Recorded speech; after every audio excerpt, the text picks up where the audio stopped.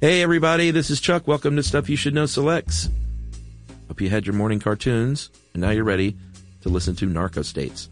How Narco States works from December 15th, 2009. I have no idea why we saw fit to release this so close to Christmas way back in 2009, but it's kind of funny that we did.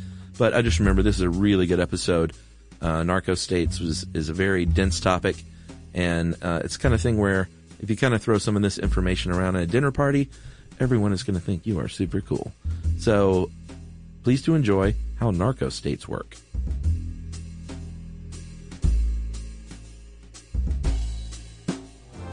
Welcome to Stuff You Should Know from HowStuffWorks.com.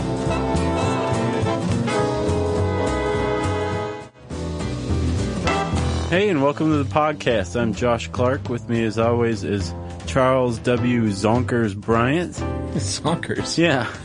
I just sit here wondering what you're going to call me. How's it going? Great, sir. You? Pretty good. You look good. You're as good as you were 10 minutes ago when we recorded that other podcast. Chuck, have you ever been to Mexico? I have been to Mexico. Have you been to TJ? I've been to TJ. Have you been to Juarez? No, just TJ in like the Baja area. Okay, well, had you gone a little further east along the border to Juarez, okay, you would have been in a narco state. Yes. And you know what? I'm ashamed to say, Josh, that I did not know what a narco state was. Really? I've heard of it, but I didn't really know what it was. I can't remember if I pitched this one or if Chanel did, but it's a good one. Well Yeah. done, sir. Thank you very much. Thank you. Huzzah. Yeah. Well, Chuck and I are talking about narco states, as you probably were tipped off by the title of this podcast. Sure. And for those of you who don't know what a narco state it is, Josh, I'm just going to give my own definition, which is it is a country where they sort of allow drug trafficking and in some cases even participate in the drug trafficking. Yeah, and it's very, very rarely an entire country. Okay.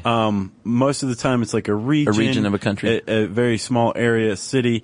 Although there are cases where there have been narco states, like fully functioning countries that are run by drugs. Like their gross domestic product is almost fully funded by drugs. Yeah. The government's in on it. The military's in on it. Uh-huh. And right now, as far as I could tell, there's only one functioning narco state in the world. Afghanistan?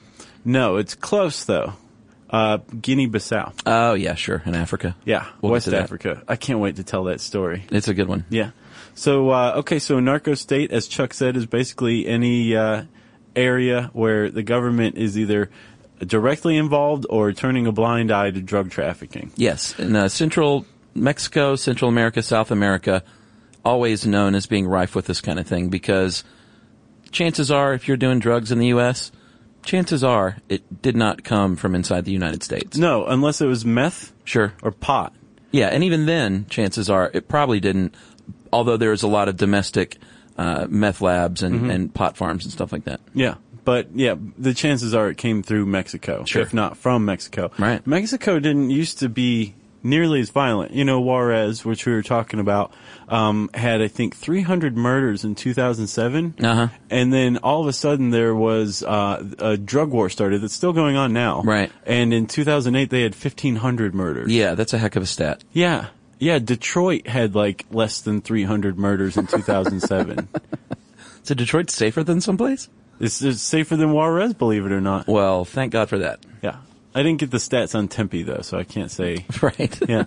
So one of the reasons why, and we'll see that American intervention one way or another usually has an impact on the formation of a narco state, but one of the reasons why Juarez and some of the other border towns along Mexico have turned into narco states is because the Coast Guard and the DEA effectively shut down the Caribbean in the 90s. Right. That was the main route from South America to the U.S. for Coke. Yeah. And Americans love Coke. A lot of the world does. And one thing that I learned from reading this article and just by living as a human in the world is that drugs will find a way to get into the country. They definitely will. Like, for example, when the Caribbean was shut down, they started moving it through Central America and up through Mexico. Came another route. One way or another. And the reason why is, well, like I said, Americans love cocaine. We consume 40% of the global supply of it every year. Yeah. Europe does a lot of cocaine, Europe too. loves the junk, too. Oh, no, Europe is the heroin. Yeah, they Right. have 11% of the global population in Europe. Right. But they have 1/3 of the world's heroin addicts. Yeah. Big deal. Yeah, it's weird how it's localized like that. It is, but think about it. Think about how much closer Europe is to the heroin-producing Sure. countries of South Asia. Yeah, yeah. And think about how close we are to the cocaine-producing countries of South America. Yeah, which affects the price, of course. It definitely does. You want to give them that stat? Josh, a kilogram of uncut cocaine, as you hear on the cop shows, goes for $22,000. That same kilo fetches about $120,000 in Moscow. That's a big markup. Oh, it's a huge markup. Is that street value, as they call it? And I'm sure those are way off. I'm sure you could get a kilo for a lot less or pay a lot more, yeah. whatever. But one of the things the feds like to do is pump up their numbers. Yeah. So that they can get more funding. Yeah, But makes sense. yeah, you can definitely get a kilo of cocaine in America a lot cheaper than you can In Russia? In Russia. Yeah. Yeah. So Chuck, all of those kilos add up pretty quickly, and the global drug trade, makes an estimated $300 billion a year. Yeah, that's nuts. That is a lot of cash. You could bail out 2 AIGs for that. So Chuck, we talked about the narco state being an area where government's either looking the other way or selling drugs directly. Right, or helping them out, maybe, just aiding them. There's a big problem with this. I would say so. But, well, I mean, you just think about it. You're like, oh, the government's not supposed to do that. You Right. have to stop and think, why? Why the government's not supposed to do that? Yeah. Well, because they're supposed to protect their citizens. Yeah, there's something that Thomas Hobbes called the social contract, right? Yeah, uh-huh. And basically it said, like, in exchange for certain freedoms, like we can't just do anything we want to, Right. that we give to the government, we're going to give that power to the government. And one of those things is the state monopoly on violence. Right. Where, like, the government can put you in jail, the government can kill you, execute you. Yeah. But the government's supposed to be the only one who does it. So if somebody, shoots your kid, you don't go shoot them in the head. Yeah, you sure. get the government to go after this guy and incarcerate or kill him. Yeah. Right? And in the civilized world, the social contract is kind of how we developed as nations of the world. And it works pretty well for the Sure. most part. We'll say, I mean, that's a whole other podcast right there. But in narco states, it's a little different because that's a little bit of a sham. They kind of have that contract as long as it doesn't interfere with the drug trade. Right. The government's given its power to drug traffickers. Yeah. At the expense of the people they're supposed to be protecting and representing. So that's number one. Yeah. Right? Sure. So how does this happen, right? Well, one reason why that might happen, there's a bunch of different ways that could happen, but one reason is if, let's say you're in Colombia and all of a sudden you've heard the term Colombian necktie. I have. Yeah.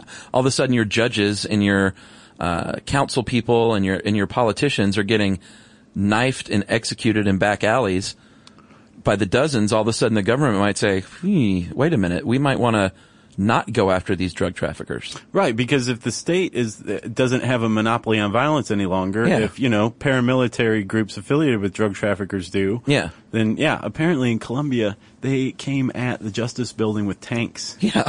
Dude. This wasn't the military. Uh-huh. This was a rebel faction. Yeah. I think it was FARC that did it. Right, Josh, FARC. That is FARC. That stands for the Revolutionary Armed Forces of Colombia, translated into English. Right. And they're actually a communist guerrilla group. Dude, they're an army. They are. And they actually got into drug trafficking in the 80s, I think. Indeed.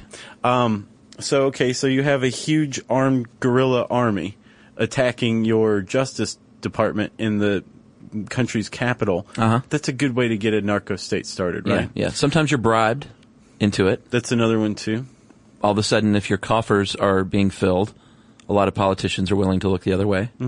And also, if your intelligence services Yes. become compromised by drug traffickers, you're in big trouble. Yeah, if those are corrupted, you're finished. Yeah, because the intelligence services are usually toward the top of the military hierarchy, and if they're corrupted, they can turn the entire military against, the government, which there is a division. And after that happens, again, you're in big trouble, and a narco state can form. Yeah, plus they know a lot about smuggling, the intelligence community, and if all of a sudden they're on your side, then all of a sudden you know a lot about smuggling. Right.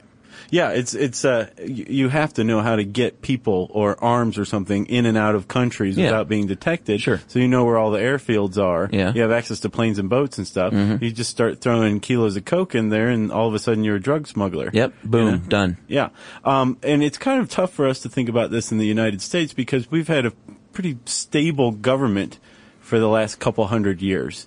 Yeah. But in areas, in countries where there's been high government turnover and lots of internal conflict, let's say infrastructure like roads, bridges, water, electricity, these things have been cut throughout these civil wars, and the government's too poor to fix them. All of a sudden, the government's delegitimized. Yeah. And another, like a rebel faction can step in and say, hey, we're taking over, and by the way, we love drug trafficking. Right.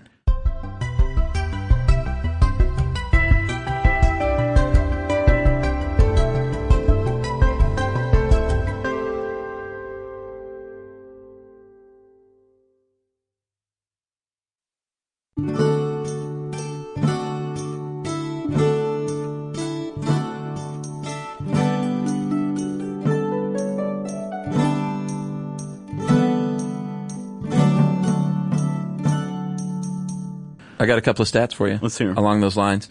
Guatemala endured a 36-year-long civil war. Mm-hmm. El Salvador in a 12-year long civil war, and Nicaragua had one that lasted 19 years. Yeah. And so what this means is it's a very unstable region, easily swayed by whoever has the power, drug traffickers or the government. Right. And it also means there's a lot of guns. Yeah, and a lot of former veterans that are out of work but know how to use those guns. Sure. And can serve as a guerrilla army. Yeah, and a lot of times these are poor countries too. So, in fact, I would say almost every time it's a poor country. Right. And it's you don't have to be a genius to figure out. You got guns, you got these former military guys, you got really poor people, and you have loads of drugs that's worth a lot of money. It's really not too hard to devolve into a narco state. No, it's not. And of course, the root of all narco states is money. Yeah. Either, like Chuck said, bribes, that kind of thing, or the GDP. Afghanistan. Apparently their GDP is like $6 billion annually, what's the United States, I think, has 14 trillion GDP. Yeah, something like that. So it's kind of like, holy cow, how do you live like that? They've been doing pretty good. But half of that has been through heroin. Right. Poppies. So Hamid Karzai, who was, I'm going to make air quotes, elected president of Afghanistan twice. I made air quotes again. He just reelected, twice. right? Yeah. Reelected. Right.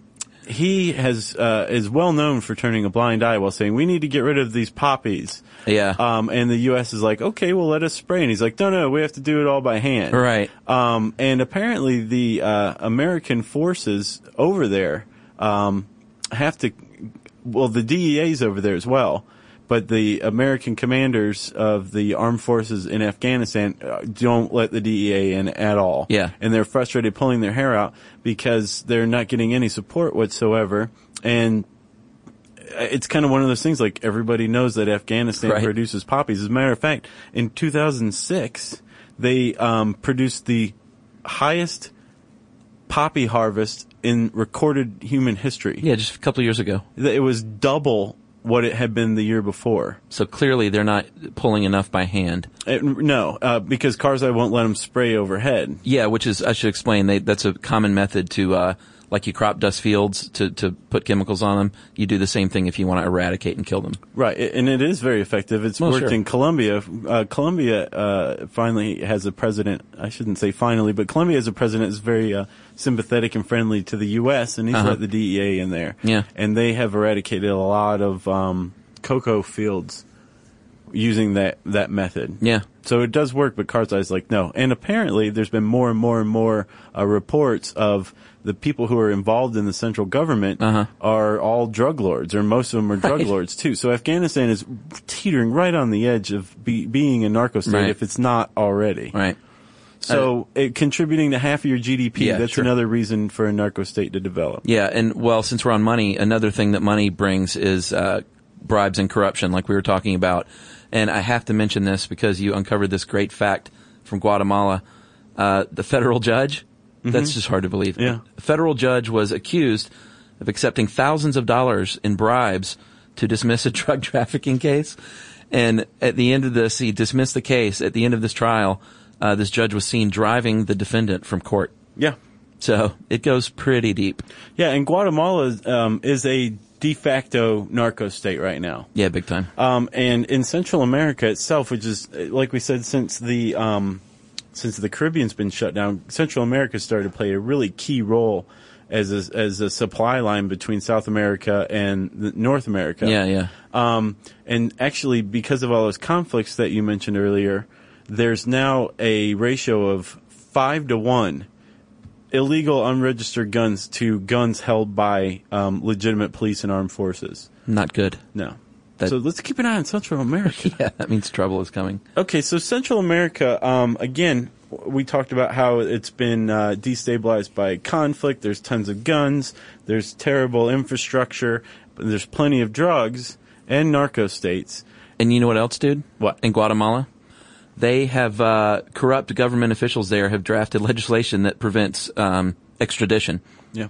And as we know, extradition is a really valuable tool for us when we're trying to prosecute these drug lords. Right. And they said you can't do it. Nope. So that kind of says right there, let us make our money. Yeah.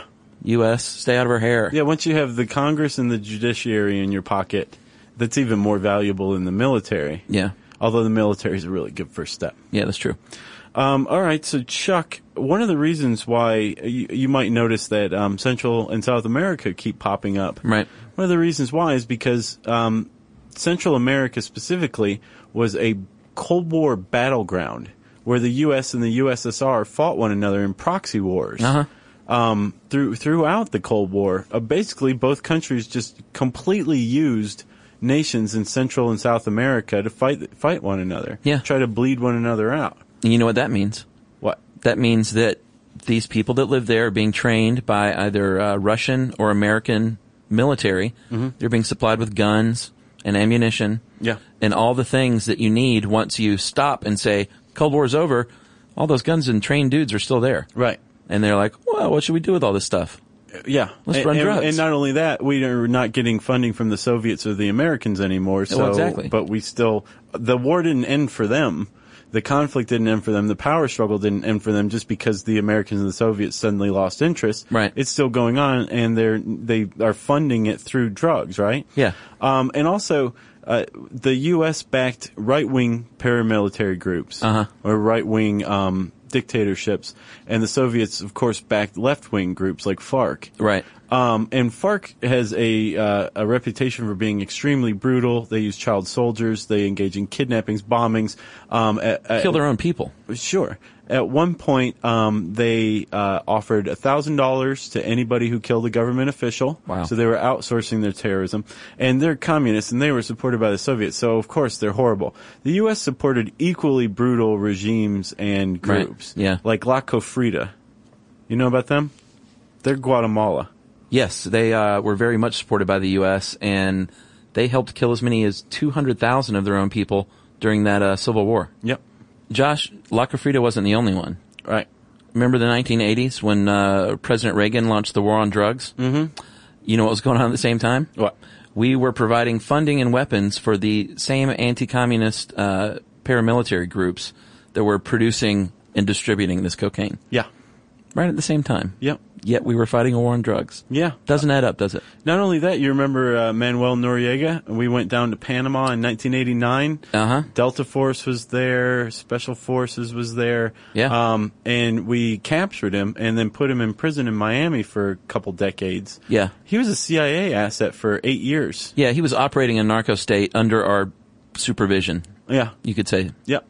And then once news leaked out to the general public that he was a drug dealer, we went down and removed him from power. Right, and I believe he's still in prison, right? No, he just got out. Oh, really? Yeah. Okay. Like a year ago or something like that. Well, good for him. And again, this is the same thing that's going on right now in Afghanistan. We're well aware that Karzai is totally cool with the heroin production in that nation. Right. Which, by the way, is far and away the largest producer of heroin or opium poppies in the world. So it's still going on. Yeah, although Right. we donated a lot of, or donated, I guess that's not the right word, but we gave them close to $800 million for counter narcotics operations and measures. I'm sure every penny went to that too. Yeah, sure. So it's still going on, but the reason why it's really disturbing that this is still going on is because we haven't learned a very clear lesson from this, and that's when we support groups that engage in drug trafficking, it invariably comes back to bite us in the ass. Yeah. I mentioned La Cofrida. Right. In Guatemala. Mm-hmm. The two guys who are running that show, running Guatemala as a narco state, were both trained by the United States at the School of the Americas. At Fort Benning, I think? Yeah, right here in Georgia. Yeah. It's where they train foreign people. No, specifically Latin American. Oh, Latin Americans? Yeah, it was where set they train up them. specifically to train them. Yeah, pretty controversial. Yeah, because they trained them in assassination, right? In assembling guerrilla armies and destabilizing central governments, that kind of stuff. Yeah. So we're training these guys to go fight the Soviets, but then again, after the Cold War's over, these guys are still going. They're still around. Yeah, yeah. The Mexican Gulf Cartel, which has become hugely violent and kind of big, is run by a couple of guys who were also trained at the School of the Americas. So basically, the world's biggest drug dealers were trained by the United States in the art of smuggling and all sorts of other stuff. They were trained in their craft. Yeah, and I think the Russians used Escobar, right?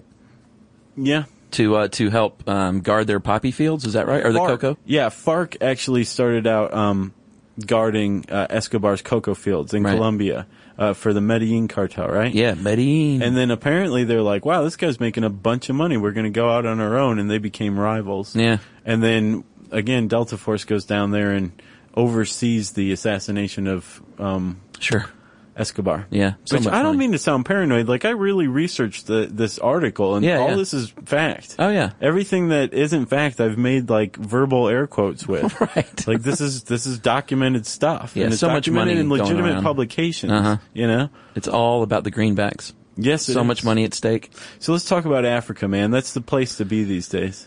Well, if you're into narco states. Yeah, exactly. Africa has really risen since the mid-'80s. That was the first sign of a drug presence in Africa and Zambia, although it was marijuana in Zambia at the time. That's how it started out, at least. Right. The gateway drug, even when you're talking narco states. Sure, yeah. It's funny. So Zambia is exposed as a narco state. Apparently the government wasn't aware of this one, but a group of prominent citizens were operating like a sub-state. Yeah. A sub-narco state just under the noses of the functioning government, right? And again, very poor people, which is key. Yeah. If people don't have any money and all of a sudden people come and give them gobs of money, they'll, say, oh, okay. You want to be a drug mule? We'll give you this much money. No problem.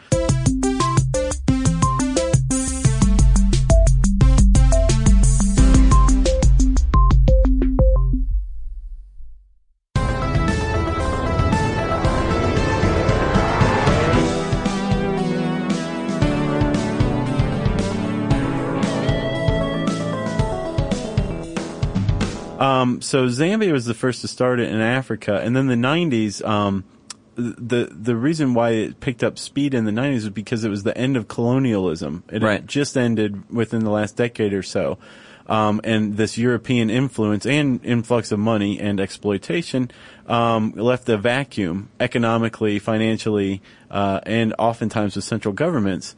There's just a vacuum, and nobody's doing anything. There's no way to make any money or anything. So narco states are setting up. Senegal was another one. Yeah. In the 90s, I believe heroin and cocaine really were on the rise. And here's a stat that you dug up. It was pretty good.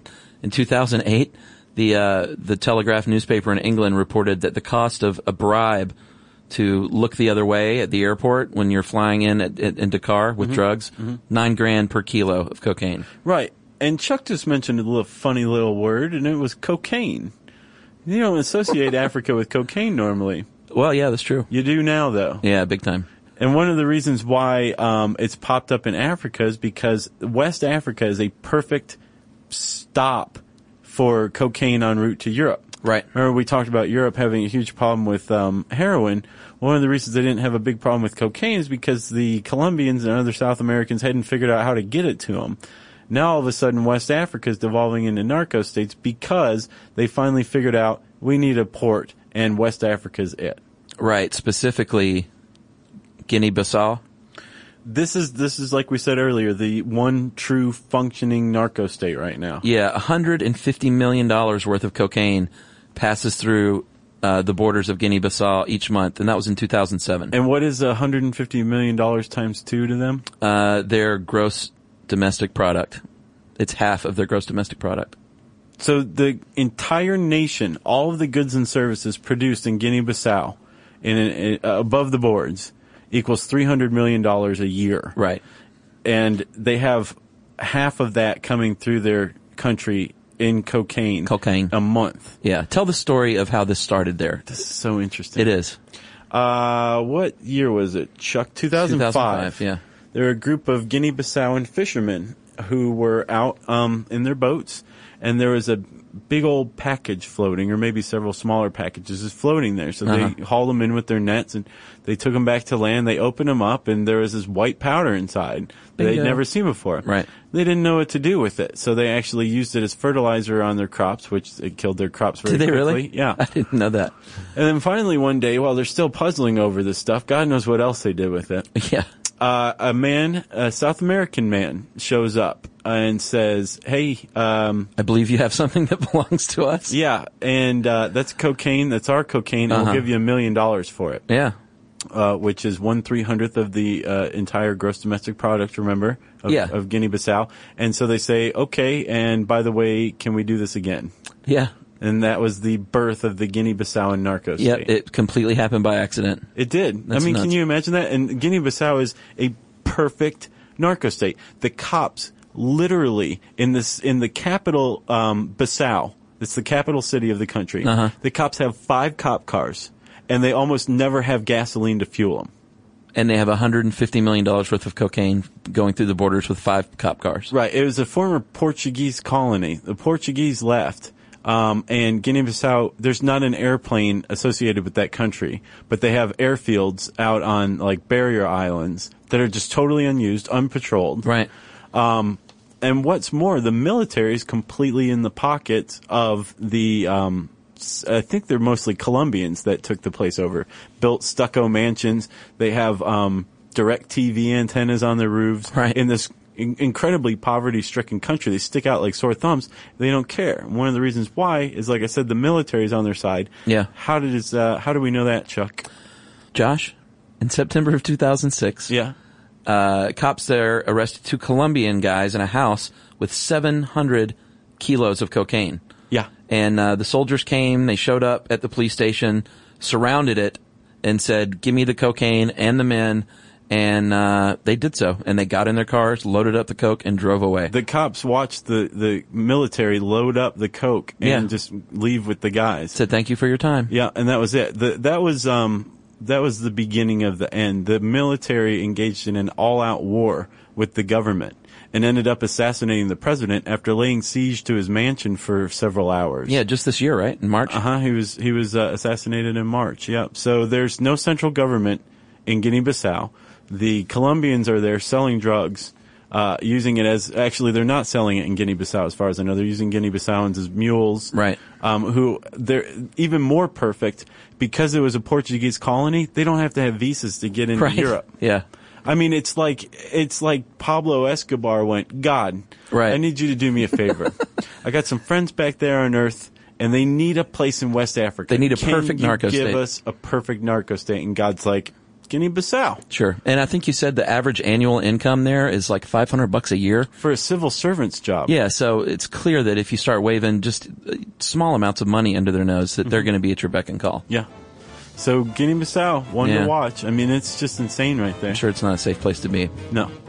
Nope. So that's narco states. I have a headache just from talking about it. How about you, Chuck? I do. Kind of dense, isn't it? It is. It was a really good article, though. Thanks, man.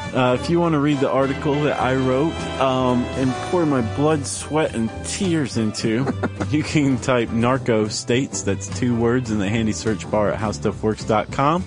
And that means it's time for listener mail. Yeah. You know what's funny is this morning Emily asked me while we were getting ready for our day what we're going to podcast on, and I said Narco State. She said, what's Narco State? And I went, I don't know. And here, like 8 hours later, my mind is everything mush. there is to know about narco states. Or at least enough to talk about it for 25 minutes. Yeah. Has it only been 25 minutes? 35 minutes. Jerry says 35. Josh, I'm going to call this DNA database London email. Hello, Josh and Chuck. Love your show. Thought you may be interested in a little story in regards to the podcast about crime databases. I am from Yakima, Washington, but I've lived in the UK for the last decade. I'm a train driver, engineer. Lisa is 30. She's an American train engineer living in England. Toot, toot. Isn't that interesting? So, a friend of mine who is also a conductor had a recent experience with the British Transport Police in regards to this. He was spat on by a member of the public who was abusive while carrying out ticket duties, so the police were called. On the day and for weeks after, my friend was pretty much harassed by the police because they wanted a DNA sample from him for, quote, exclusion purposes.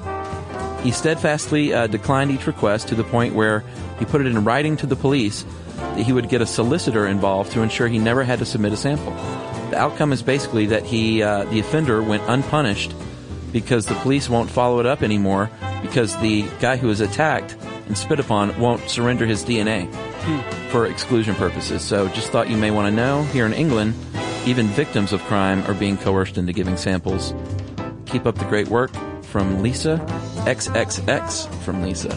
Wow. Not an XO, buddy. Triple X. Yeah. That's from Lisa in Stoke Hammond, Buckinghamshire. And I guess that's a place. Yeah. I've been spit on before and spit back.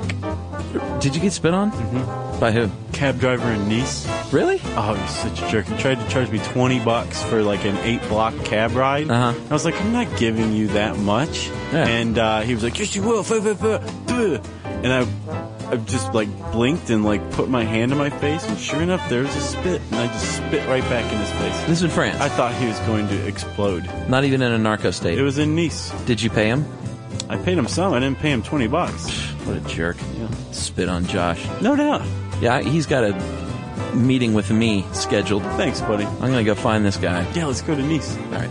All right, well, if you have any stories about spitting on or being spit upon, you can send it an email to stuffpodcast@howstuffworks.com. For more on this and thousands of other topics, visit howstuffworks.com.